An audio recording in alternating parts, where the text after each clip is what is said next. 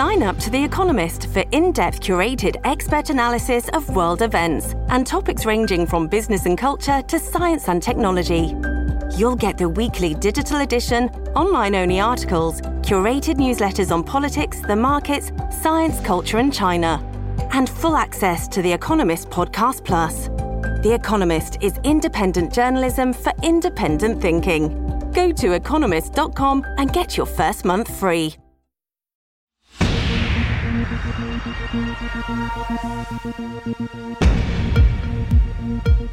Hey everybody, it's David Plouffe. Welcome to Campaign HQ. We have a special guest this week. We've heard from some of the leading managers and strategists for some of the top Democrats, but we're going to take a little detour this week. We have impeachment going on. It's happened rarely in our country's history.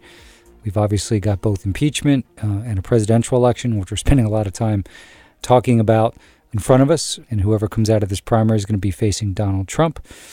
We just had another debate this week, and I was thinking who has a unique perspective on all those issues. And really there's only one person in the country, I think, and that's Hillary Clinton. She's the only person to have run against Donald Trump. She was deeply involved in 2 impeachment proceedings and has excelled at debates both in the 2008 cycle and 2016. So I wanted to spend a little time with her, given where we are in the race, with impeachment looming over that in the country, and just get her sense of what we're going to need to beat Donald Trump in 2020 from her very unique vantage point, how impeachment may unfold, and some lessons for the Democrats in terms of how they handle it based on both the Nixon and Clinton impeachments. Is there any hope to get any Republican support for impeachment? And, you know, from her perspective, what's it like to be a candidate running for president to prepare for debates and how meaningful they are? So we're going to talk to her about all of that, in addition to her thoughts on foreign interference, both as related to her race in 2016 and sadly what we have to look forward to in 2020. So we couldn't be more excited to have Hillary Clinton as our guest today. Hillary Clinton, thank you so much for being with us. Thank you, David. It's great to talk to you again. We're going to talk about your book in a little bit that you've written with Chelsea, an amazing book. But you served on the House Judiciary Committee early in your career. Mm-hmm. I think sometimes it's overstated because Republicans largely hung in there with Nixon. But still, 7 of the 17 members of the House Judiciary Committee ultimately voted for at least one article of impeachment. Do you think something like that's possible today, the partisan wall breaking? And if so, how? I've thought a lot about that question because you're right that not only did Republican members of the House Judiciary Committee vote for at least one of the articles of impeachment and one voted for all 3, but after the vote was taken in the committee, a small group of Republican senators came to the White House to basically tell Richard Nixon he should resign. And I think that was a very important example of putting country over party. They didn't do it with a flourish. They obviously didn't have social media in those days, but they assessed the situation and they concluded that President Nixon had committed high crimes and misdemeanors and for the good of the country should leave. I don't see yet people in the House who are open to that, other than maybe a Congressman Amish from Michigan, maybe a Will Hurd who's not running again from Texas, maybe a few of the others like John Chimkus from Illinois who just announced that he was not running again and would not support Trump. So maybe when all is said and done and the House, I hope, proceeds in a deliberative, thoughtful, careful, serious manner, which they seem to be doing, there will be Republicans who come on board. And then it will be up to Republican senators, some of whom are up for re-election. Maybe they will be willing to actually look at the evidence. So we're going to have to wait. And I don't think we would have predicted back in 1974 how many Republican votes we would have gotten at this point in the process. So I don't want to prejudge either way. Right. So you were also an eyewitness to another ill-advised impeachment attempt aimed at President Clinton.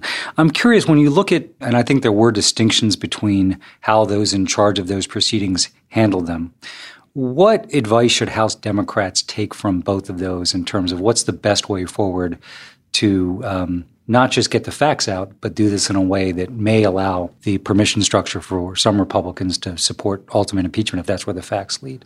Well, I don't think you could have two more contrasting examples. From my perspective as a young lawyer working on a staff that included both Republican and Democratic lawyers, including Bill Weld, who is now currently challenging Trump in the Republican primary, former governor of Massachusetts, we were told, do not jump to conclusions. We are going to follow the evidence and then apply the law and the Constitution. And we were also told we'd be fired if there was one leak, one word that came out of our proceedings. And that was the case because John Doerr, the chief lawyer, Republican, but came into the Justice Department under Eisenhower, stayed under Kennedy, became a champion of civil rights.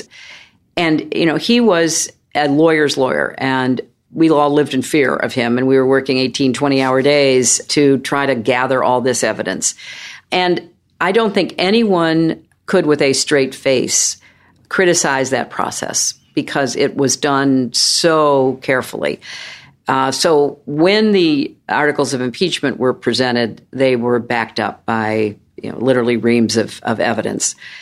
Obviously, in the late 90s, it was a partisan gotcha campaign. And I remember after the 98 election, when Democrats did so well, Newt Gingrich talking to White House staff, including the then chief of staff, Erskine Bowles, who said, okay, fine, you know what, we just beat you. We're fine. Let's just get back to doing the country's business. You don't need to follow through on this impeachment process. And Gingrich basically said, we're going to do it because we want to do it. I mean, it was not even an effort to disguise the motivations. Then, of course, Gingrich got pushed out, and we all know there was a lot of other stuff happening. So that was nothing but a partisan effort to take down a president. And I think the Democrats, especially those who lived through it, like Speaker Pelosi, have worked really hard to avoid any hint of that. It's one of the reasons why she resisted calls for opening an impeachment inquiry when we had issues with emoluments and we had all kinds of corrupt dealings that could be pointed to, and we had him telling the Russian ambassador and foreign secretary, don't worry about interfering in the elections, and we had the obstruction of justice claims from Mueller, who basically said to the House, here's your roadmap. But Pelosi is a smart enough, experienced enough, understanding enough of American politics to say, that's not going to cut it. Those are too controversial. People are arguing over those already. If you're going to open an impeachment inquiry, it really has to be because you believe the president has crossed the line that the founders put into the Constitution. So when the Ukraine matter came up, and the public understood that, like, wait a minute, you're fishing for foreign help against your potential opponent in your reelection campaign, then opening it was understandable and appropriate. So I would certainly give them high marks. Up until now, they've been very careful. I think moving it to the Committee of Jurisdiction over the Ukrainian matter, the Intelligence Committee, was really smart. But you don't see a lot of grandstanding. I mean, you have to keep the public informed to a certain extent, and certainly Adam Schiff and a few others are doing that. But there's no rush to judgment, and they're trying to bring the press and the public along. And so far, I think they have done a really commendable effort. It's interesting. You mentioned grandstanding. Of course, one side of the equation is grandstanding every day. But I'd be curious because you lived, through the Nixon impeachment and were deeply involved in that at a time where it really was, the Washington Post most famously, but Washington Post, New York Times, ABC, CBS, NBC. By the late 90s, you had the entrance of cable. Now we have social media. Mm-hmm. And I guess, how do you think that may change this? Because in a way, to me, I think maybe it's not even disputable that ultimately what Trump may be guilty of here far surpasses even what we saw in Watergate. But in a way, it can seem smaller just because we're surrounded by tweets every minute, really. I'm just curious if you have a sense of how the media environment we're in right now may change things. I think you summed it up really well. I think we are in such an information overload world people can't figure out what's important, what's more important than something else. How do I make sense of this? When we had 3 networks, a couple of major papers, and a lot of other papers. So remember, yes, might have been the New York Times, the Washington Post, but you had really good papers across the country, from Boston and Baltimore to, L.A., and it was wall-to-wall coverage. You could not escape. You couldn't get distracted. You couldn't dive into your own social media feed. You couldn't go down a rabbit hole chasing conspiracy theories. It was the country's business being reported on and presented in a serious, thoughtful way. And we don't have that anymore. We have a really difficult environment to do politics in, or to govern in, legislate in, and certainly conduct an impeachment inquiry in.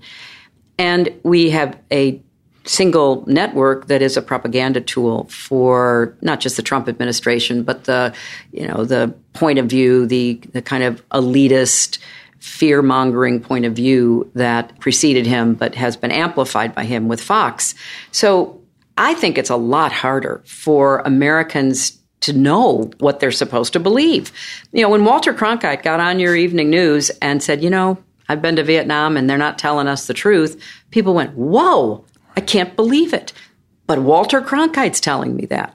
I remember in the impeachment work I did in 1974, Sam Donaldson, who was, a very prominent correspondent, he would stalk us, trying to get us to talk, to say something. But he had to physically stalk us. He didn't get to stalk us online. He had to actually show up and say, oh, come on, Hillary, talk to us. So it was a much more controllable environment. And now I think we're living in the age of distraction, and that benefits the less serious, the more anxiety-producing or conspiracy-minded people, because they can plant so many seeds so cheaply and easily, and they don't have to stand behind it.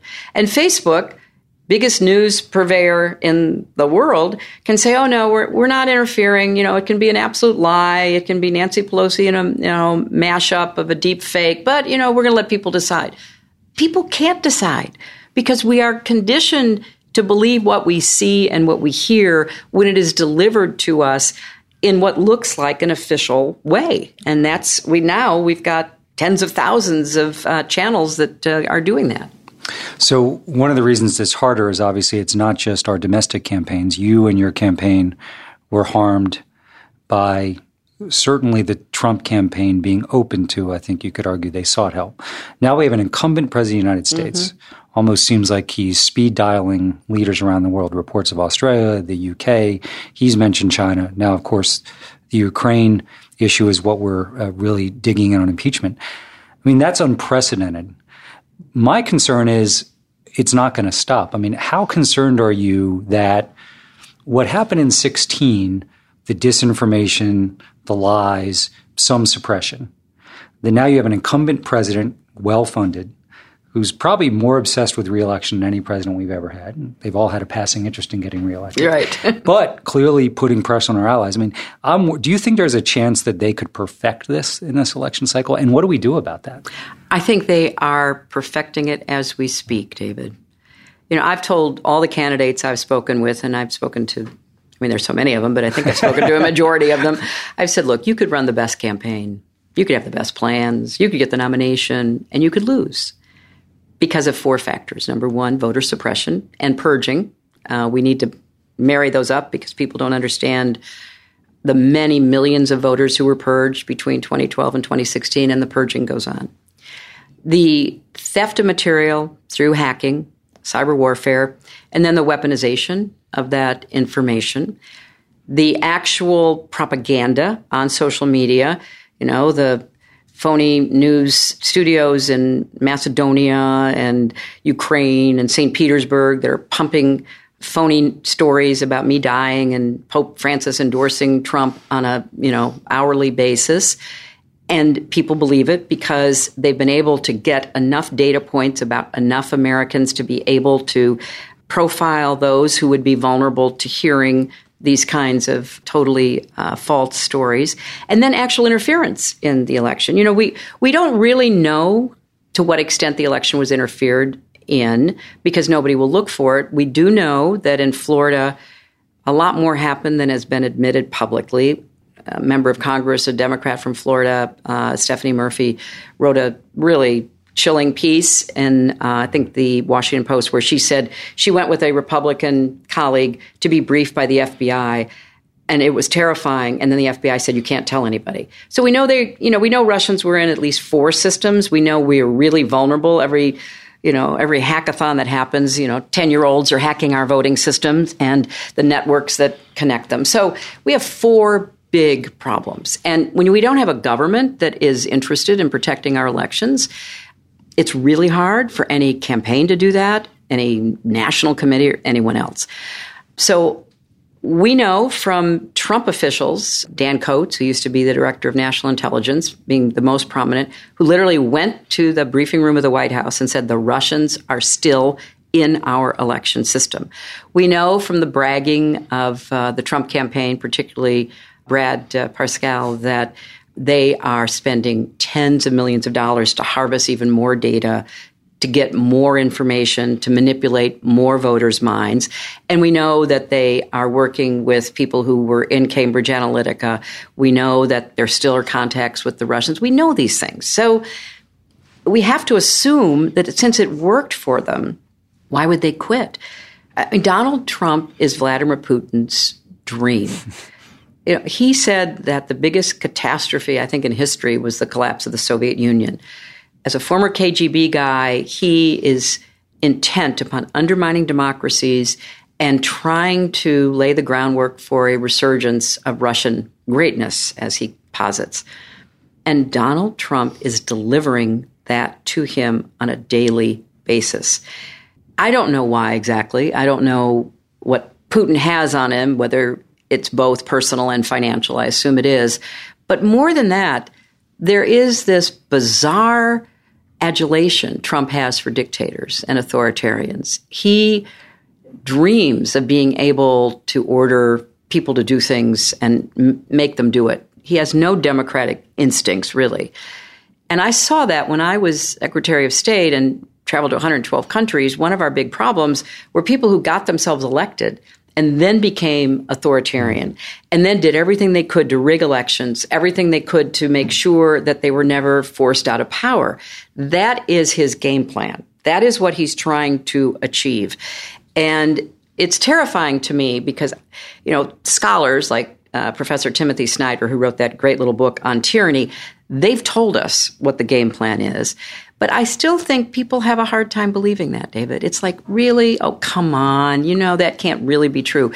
And so part of what we have to do is alert the campaigns, try to protect them, work with people like Eric Holder and others who are trying to protect the voter registration and the actual voting process, try to raise the alarm about the breaches of our election systems, try to stand up against the misinformation, weaponization of information, the propaganda. But they're going to have unlimited money. I think the amount of money that the Trump campaign and the RNC is raising right now will be really hard to compete with. And it's not that money. The Russians. And the Russians. It's not that money is everything, but you do have to have enough. And so what I'm seeing is Microsoft just announced that Iran was messing with somebody's campaign, a Democrat this time. You saw Trump asking for China's help.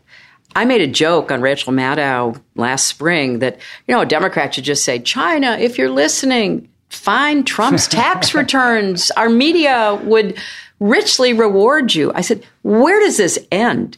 If every adversary of ours is going to mess with our elections, I think that they did affect the outcome of this past election. But more than that, they sowed so much divisiveness and distrust. And you can't have a democracy that is functioning, making decisions, which we're not right now, if people are so divided and so angry. And we got the left and the right and everybody mad at each other. And that just benefits somebody like Trump and his allies.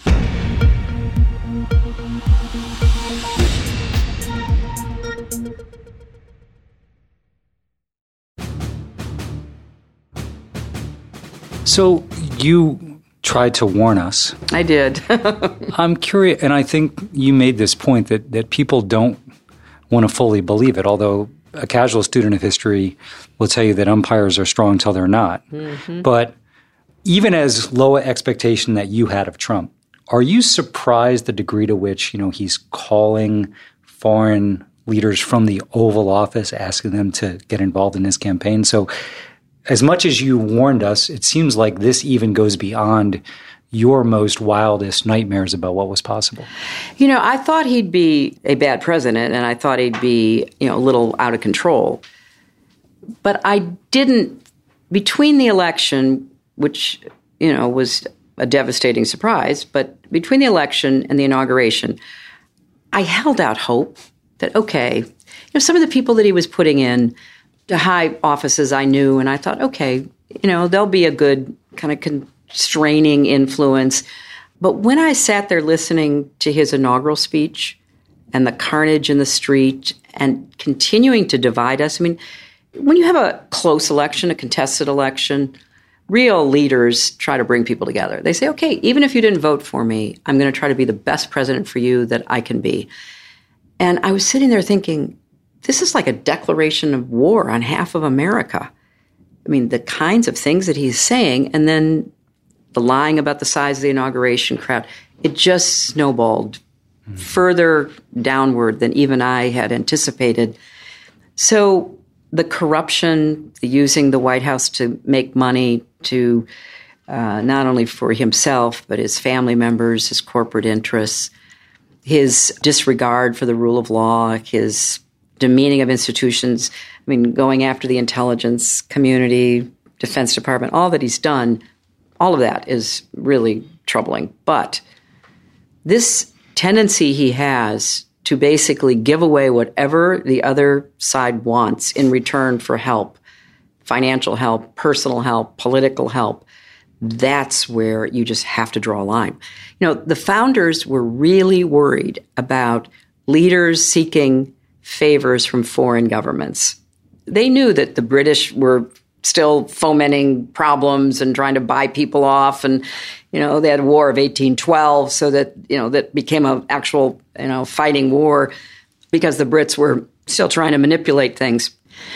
The impeachment provision is meant for exactly the kind of behavior that Trump is engaged in right now: abuse of power, obstruction of justice, contempt of Congress. But with the added twist of this alliance that he has with these foreign leaders. I was doing an interview the other day, and I was talking about the tragedy of the Kurds and this impulsive decision he made. If we were going to withdraw troops, you could have a process, try to figure it out. What would be the best way to do it? How would you best secure the Kurds? A lot of tough questions, if that's the direction you wanted to go. But this was all just on the South Lawn, here's what I'm saying, and here's the tweet to back it up. And I said, so we had a call with Erdogan. How do we know he didn't say to Erdogan, you know what, I'm going to withdraw my troops.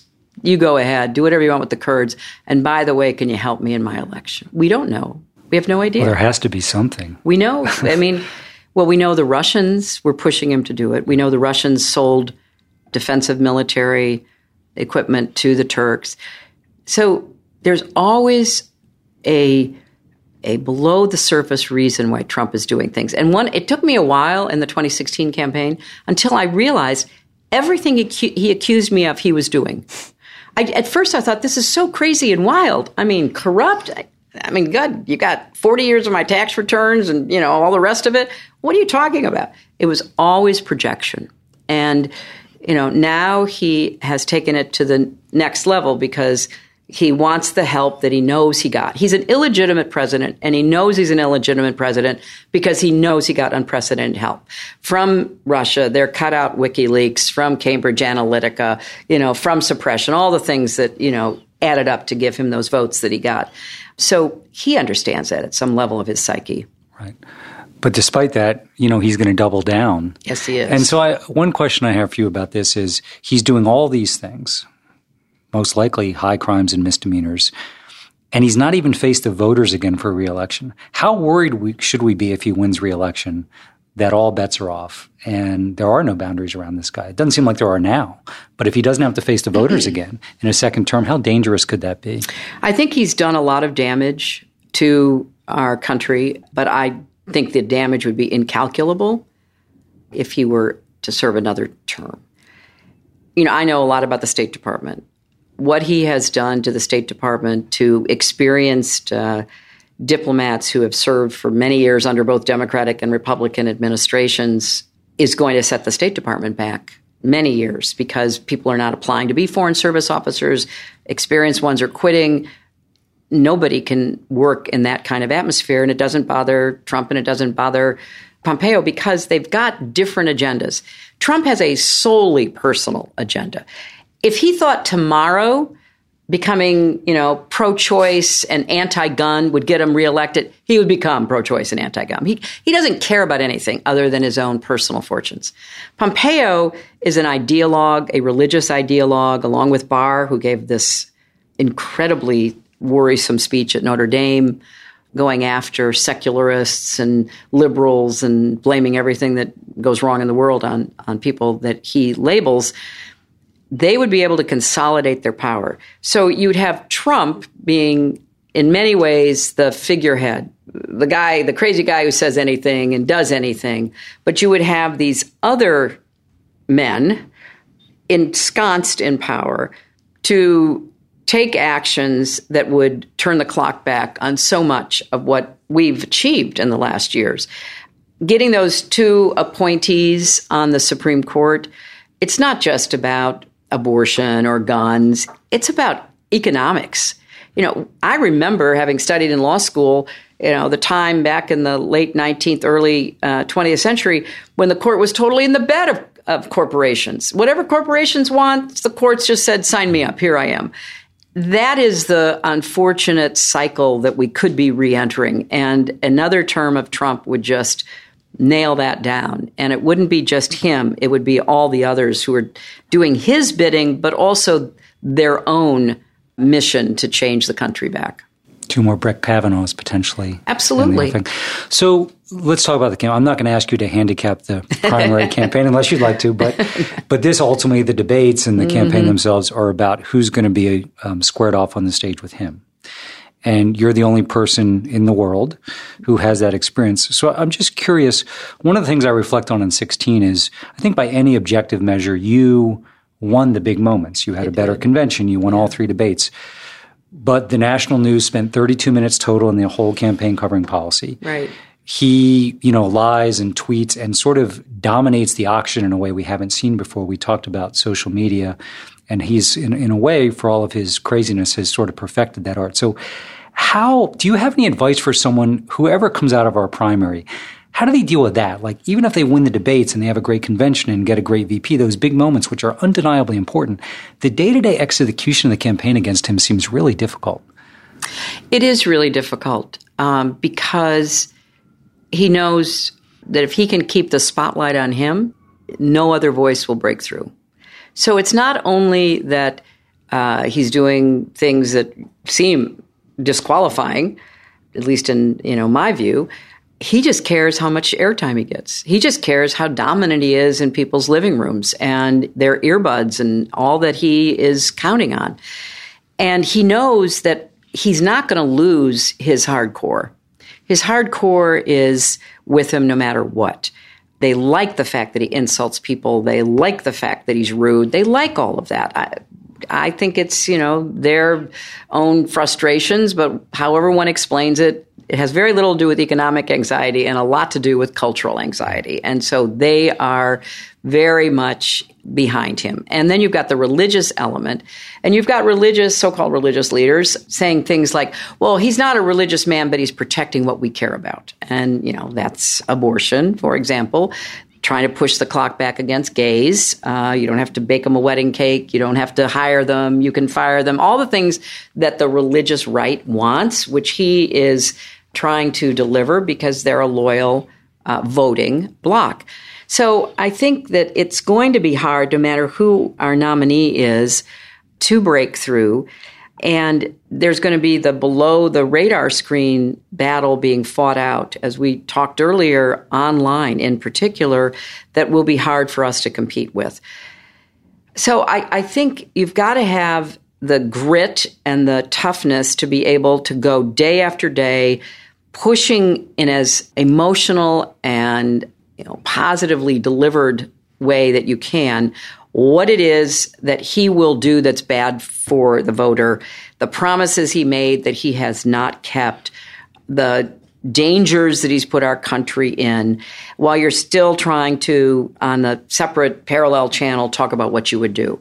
It's a really difficult balancing act. And what he's counting on is that whoever our nominee is will have made some promises in the primary, taken some positions that they will be able to blow up out of all proportion to beat that person. Because what they'll try to do is say, I may be bad. In fact, I am bad, and I admit it, and I love it, and so just live with it. But this other person is going to take your insurance away. And this other person is going to give health care to illegal immigrants. And this other person is going to take your gun away. And, the whole, panoply of horrors, and try to piece together getting back some of those suburban voters, particularly women suburban voters, Republicans and independents, who went for Democrats in 2018. So that's how they see this. And they're also going to force the Democratic nominee to defend places that should not have to be defended. So watch what happens in Oregon. Watch what happens in Colorado. Watch what happens in New Mexico. They've been pretty open that, those are places they're going after, and New Hampshire.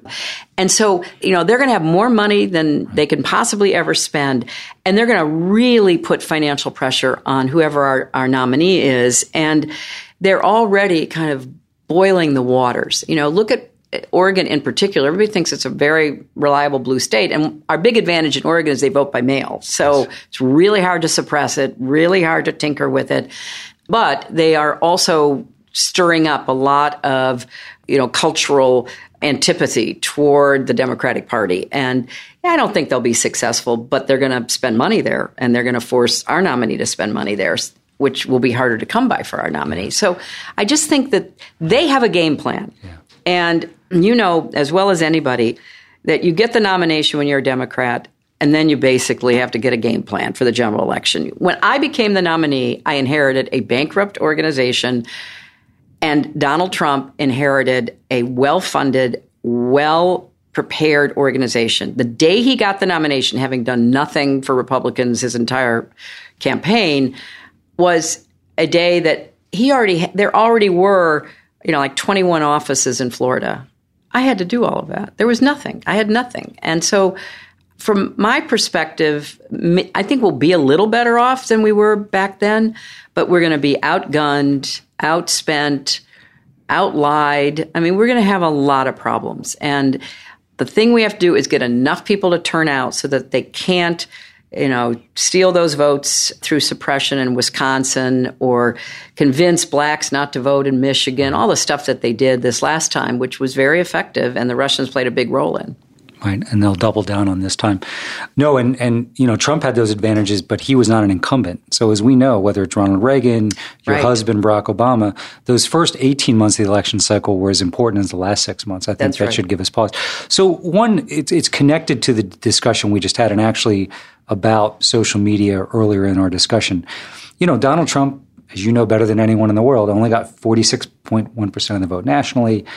He got 47.2 in Wisconsin, 47.7 in Michigan. If you had said those before the election, you would have said he's going to lose in a landslide. Right. But one of the reasons he was able to win is the third-party vote. Right. And what's clear to me, you mentioned, he's going to just lie. You forgot. He's going to say whoever our nominee is will ban hamburgers and steaks, and you can't fly, and infanticide, and people will believe this. So how concerned are you about that? For me, so much of this does come down to the win number. If he has to get 49 or even 49.5 in a bunch of these, I don't think he can. So he's going to try and drive at people not to vote for him, but just to say, you can't vote for them either. And that seems to be, I think, to the extent that I can divine a strategy, their key strategy right now. Well, I think there's going to be two parts, and I think it's going to be the same as 2016. Don't vote for the other guy. You don't like me? Don't vote for the other guy because the other guy's going to do X, Y, and Z, or the other guy did such terrible things. And I'm going to show you in these, flashing videos that appear and then disappear, and they're on the dark web and nobody can find them. But you're going to see them, and you're going to see that person doing these horrible things. They're also going to do third party again. And I'm not making any predictions, but I think they've got their eye on somebody who's currently in the Democratic primary and are grooming her to be the third-party candidate. She's the favorite of the Russians. They have a bunch of sites and bots and other ways of supporting her so far. And that's assuming Jill Stein will give it up, which she might not because she's also a Russian asset. Agent, yeah, she's a Russian asset. I mean, totally. And so they know they can't win without a third-party candidate. And so I don't know who it's going to be, but I will guarantee you they'll have a vigorous third-party challenge in the key states that they most need it.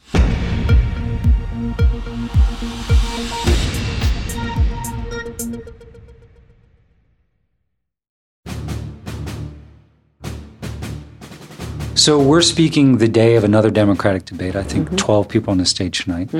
I'm just curious, you excelled at debates, both in 08 and in 16. But despite that, so that was a natural event for you.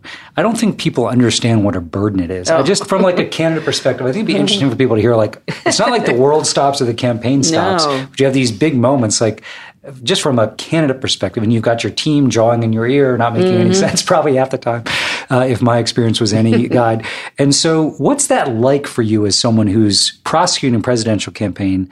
And I think people just assume, like, well, you're out there talking every day and, you just sort of build a few hours to get to the debate stage, but it's hard. It's really hard. And I can't even remember how many debates we had in 08. The number I think 24. About 1,000. Yeah, it felt like 1,000. I think 24. I mean, it was every time you turned around, we were having a debate. And I think we started off with, 10 people on the stage? So we know what that's like. Debates are always high-profile, tightrope acts because if you make a mistake, it can be devastating. And the history of debates shows a lot of candidacies ending because somebody made a mistake. If you do really well, you can breathe easily, but that doesn't necessarily translate into victory. You have to keep doing well and you have to build on it.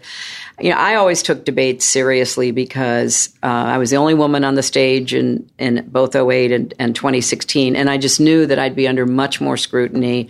There was literally no room for me to make a mistake, to misspeak in any way without being hammered. So I did. I really, prepared. I thought a lot about it. But, the debates, both in the primary and in the general election in 2016, were not as substantive as the primary debates in 2008. Barack and I had a real disagreement about health care. We both wanted it, but we had a disagreement about how to get there. And so you had a substantive debate where people could see differences. I don't know whether it's because the people conducting the debates were not as well informed or didn't prepare well enough, but I didn't feel like in either the primary or the general election. I kept thinking, part of the reason I spent so much time hammering out my policy for 2016 is I really expected a moment. Like I remember from past debates, my husband was in debates even before and after, where an interviewer would say, well, okay, explain how that will work. What will the tax rate be? Where will you get the revenue? I expected to finally be put to my paces. I'd have to explain my policies. That never happened. It was so superficial, top water. And, it's like in the debate when I said that Trump was, Putin's puppet. No puppet, you're the puppet. Now, a seasoned interviewer would say, just a minute, Mr. Trump. She's just made a serious charge against you. And you need to answer that. This is about the future of our country. None of that happened. Right. So I don't quite know how to evaluate what's going to happen in these debates because they're not really, I don't think, at the level that they need to be to help sort out the people who are on that stage. Maybe tonight will be different, but having 12 on the stage is a little bit challenging. But you still have to prepare for them. You have to prepare for them if you think it's going to be a serious endeavor. Trump didn't he prepare for them. He sat at his country club in New Jersey with Rudy Giuliani and a few people, and they just traded insults, like, oh, and then call her this, and then, oh, say that. Because he understood that the press was still paralyzed. They were incapable of dealing with him. So call me names, do whatever he would not pay a price for it. And unfortunately, whoever does the debates this next time is sure going to have to be better than they were last time. For sure. So again, asking you to speak as a practitioner, you mentioned in 2008, I think we started with 9 or 10. Yeah. Eventually got down to you and Barack Obama. Right. In 2016, you started with a bigger stage, you and Bernie, and then obviously you and Trump. It seems to me from a candidate perspective, when it's just a two-person debate, you're kind of in an athletic posture the whole time because you really know you're going to speak again in 90 seconds. And how do you handle being on a stage with all these people and not kind of fall asleep and stay tuned in? It's got to be incredibly hard because you could go 10 or 15 minutes between saying anything. Well, but you also have to assume in your phrase, an athletic posture because you don't know when it's coming at you. And when we were on that stage in 2008, there were some really experienced candidates, not only Joe Biden, but, Chris Dodd and Bill Richardson, people who had won statewide races. They were, smart. They were certainly able to hold their own. So you had to be alert the whole time, and you had to know, who was going to come after you or who was going to be asking the question. But when the debates are that big, it's really moderator driven because they get to decide, you don't know who's going to be next and how much time you're going to have. Whereas if it's just the two of you, it's a much more manageable format. So it'll be interesting to see tonight, how the moderators divide up the time and how the candidates seize time, because you can't wait to be asked. You've got to assert yourself and be part of the debate if it's in an area that you want to highlight. So you have to stay alert. Yeah. So you've written a remarkable book with Chelsea about, gutsy women through history who've made such a big difference. You, of course, are one of those gutsy women, and you almost shattered the hardest glass ceiling in America twice. Mm-hmm. And what strikes me is, as we head, we're kind of 20% of the way through the 21st century, that misogyny is stronger than I think we might have realized, that by now you would have thought that was definitely receding into history. And it seems to me that it may be easier for a man to win the presidency no matter their, sexual orientation or ethnicity. I think the resistance out there to a woman president is stronger than I certainly believe to be the case. Maybe we'll break it this time. But have you reflected on that? Yes, I have, because it was surprising. I mean, I obviously saw it, felt it, but I still found it hard to believe that there was a significant percentage of voters in both parties who would find it difficult to vote for a woman for president. They might vote for a woman for senator, maybe even governor, but not president. So I was surprised by that. And what I think is different this time is that we have a name for it. It can be called out. People who are engaging in it can be, held accountable. But it doesn't erase the feelings that people have about who's an appropriate president, what does a president look like, how does a president act. And it's something that I hope can be broken. I mean, the good news is when I ran in 2016, there were more American women in space, because there were two, than there were running for president. And this time around, at one point, we had enough women for a basketball team. So, that's progress. But I think that a lot of the stereotyping and caricaturizing that comes from that deep well of resistance to a woman president is still with us. Right. And do you think is this the last gasp of the white male patriarchy, or are we 20, 24 years from now still going to be dealing with this resistance in America? Well, I think actually there is a backlash to women's progress going on. I think that the defenders of Trump and all of his behaviors are defending the patriarchy without really maybe saying that. Right. I think the religious right, a lot of their positioning is about women being independent and autonomous and making their own decisions and making their own living. And so I fear that we're caught in a bit of a crossfire here where a lot of young women particularly, and young men, expect to keep pushing forward, make this progress, get rid of all of these obstacles. But there is this pushback that is pretty strong right now. So I don't know exactly how it's going to play out. I'm hoping that sooner instead of later, but it's a much more complicated calculus than I would have thought. Right. So thank you for spending so much time with that. I just have one last question. I think it's really important and clearly authentic, your sobriety around how hard it's going to be to beat Donald Trump, because you've seen it up close. And I think sometimes folks in our party, they just believe he can't be reelected again. They see his polls, but we know this is going to be a battle. So there's so many Americans who work so hard for your election, worked for the amazing candidates in 2018, worked for President Obama.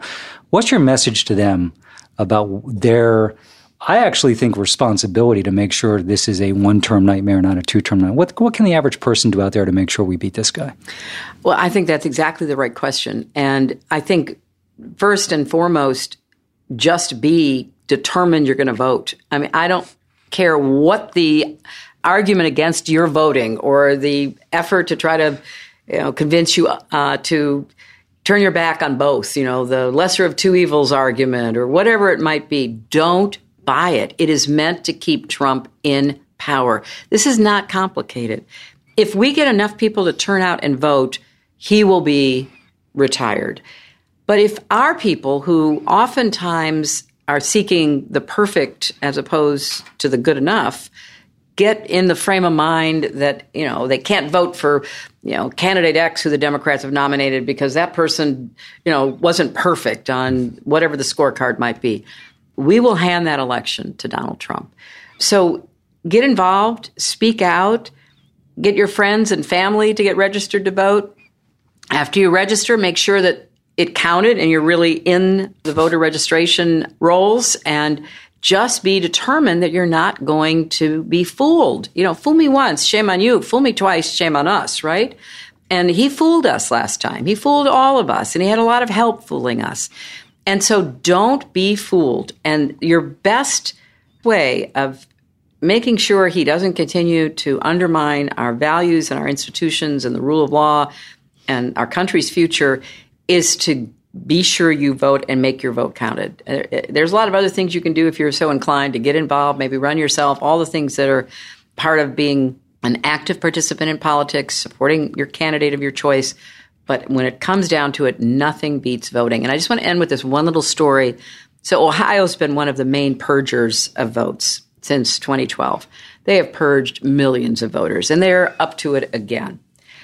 But they picked some of the wrong people to purge, because the woman who happened to be the president of the League of Women Voters in Ohio decided, for the purpose of her organization, to see how this purging thing works. So she was going to check on a few names, including her own. And she found out she'd been purged. And they claimed she'd been inactive. And this is a woman who never misses an election. She had voted 3 times in the last 2 years at, state and local levels. And she basically said, if they can do it to me, they'll do it to anybody. Because they are trying to, shape the electorate to support Republicans and ultimately Donald Trump. And we cannot let that happen.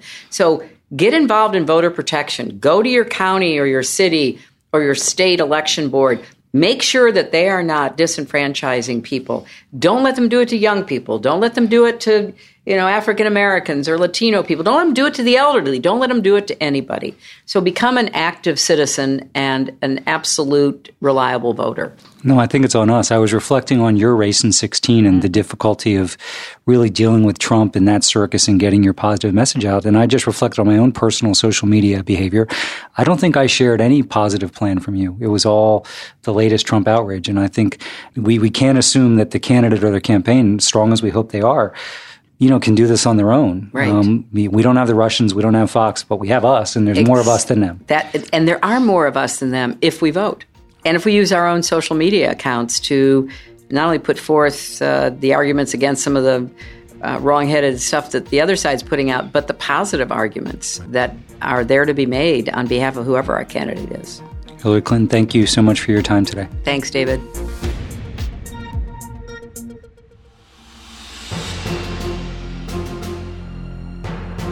So that was an absolutely fascinating conversation with Hillary Clinton. I think, some of the headlines coming out of it may be her belief that Tulsi Gabbard is going to be a third-party candidate propped up by Trump and the Russians. So I'm sure Tulsi Gabbard will get pressed on that. I think it was really sobering to hear from Hillary Clinton how tough she thinks it's going to beat Donald Trump.